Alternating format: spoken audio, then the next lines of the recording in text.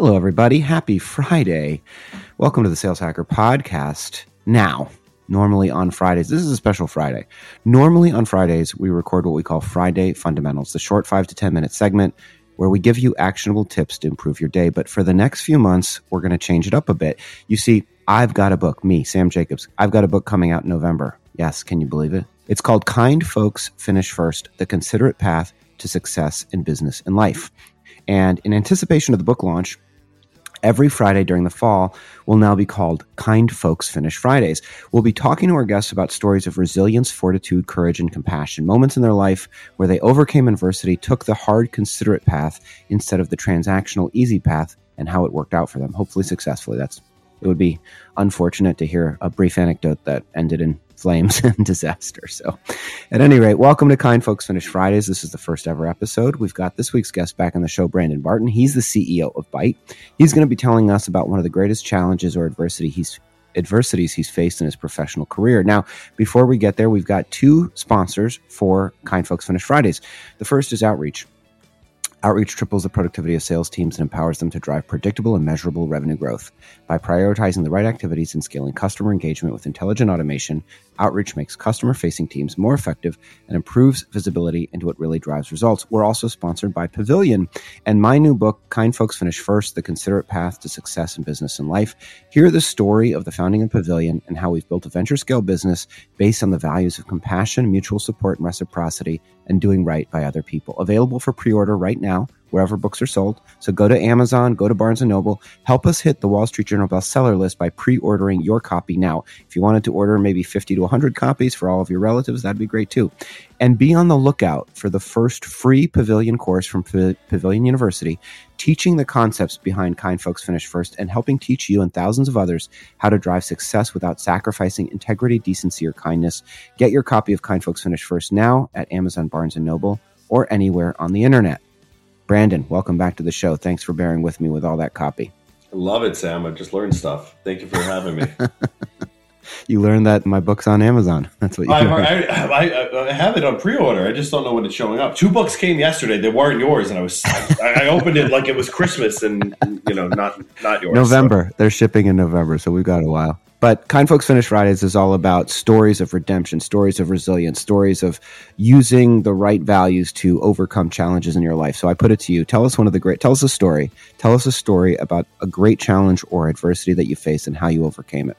Yeah, let me set the stage for this. This is exciting. My sense of when I am challenged, and this comes back to when I was a young kid, didn't have the most stable home life.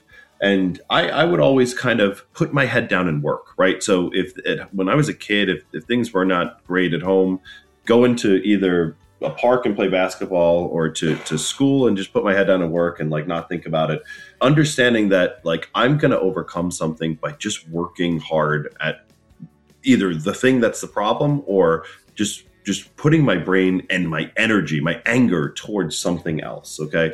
And for those of you that have not worked in a early stage startup, this may not resonate as well as it should, but I can tell you the emotion is real. Early days of Resi, essentially, there are a bunch of restaurant companies in New York that run the fine dining. Every place in let's say the late, I guess it was 2017 or something like that. Even actually early 2014, I should say. There's 5 or 10 companies that really run the New York restaurant scene, okay? You're talking about McNally Group, you're talking about Union Square Hospitality Group, Will Guidara and Made Nice at the time. There was the John George Group, Danielle, so forth. There's 10 of them, okay? And so Resi was up against a company called Reserve, who was doing similar stuff. And in any case, most people would choose one or the other, never both. And so in the early days, it was really just about getting those 10 brands, as many of those as possible. And that was really going to be who won New York. And whoever won New York had a really great chance of winning the country. And so I can remember the day that I found out that Momofuku, who was supposed to be a part of the world of Resi, at least that was what I was being told, they chose Reserve. And I don't know if I had as down a day as that day professionally in my life.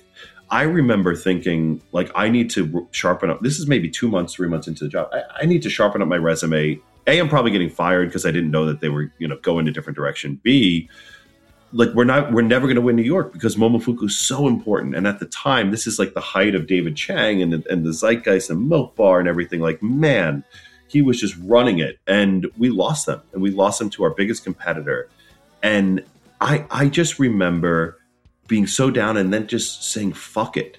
And I went out and I knocked on every door. I walked up and down the West Village, East Village. I went to every single restaurant that I possibly could over the next 3 weeks and found multiple people that wanted to be a part of Resi that never heard of Reserve. And I got my anger out that way. I put it into the idea of just working harder than other people. Now, that was kind of the short-term fix. But the long-term fix was, I know for sure that I need to now get Union Square Hospitality Group, because the only way to battle against, let's say, the new school restaurants in Momofuku is to get the king of the old school and get Union Square Hospitality Group. And I'll leave out some of the details here, but I'll just tell you about a year later, we ended up preventing the Made Nice Group from signing up with Reserve. We also got Union Square Hospitality Group. We got the Made Nice Group and eventually became the dominant reservation platform for all of the new and hot restaurants in New York. And I could literally go back to that one moment when I was just like it on the 26th floor of VaynerMedia where Resi was being incubated. And I was like, almost in tears about losing that and needing to pack up my desk and just basically get fired to go home. And I can point to that moment as the motivation for all the rest of it and wanting to go win. I love it. And you just nobody's going to work harder than you. And a couple years later, the business gets sold to American Express and you had a great exit. So that's inspiring. Brandon, remind us, if folks want to get in touch with you, what's the best way to do it? Yeah, hit me up. LinkedIn is always great in the DMs, but my email is also brandon@getbyte.com. Feel free to hit me up for anything. Awesome. If folks want to reach out to me, you can reach me at LinkedIn as well, linkedin.com/Sam F. Jacobs. You can also email me, sam@joinpavilion.com. Hopefully you buy the book. Kind Folks Finish Fridays. Go to Amazon or Barnes & Noble online right now. Pre-order your copy. We're trying to get on the Wall Street Journal bestseller list. Brandon, thanks so much for being our guest on the show this week. Thank you so much for having me, Sam. It was great having you. Talk to you soon.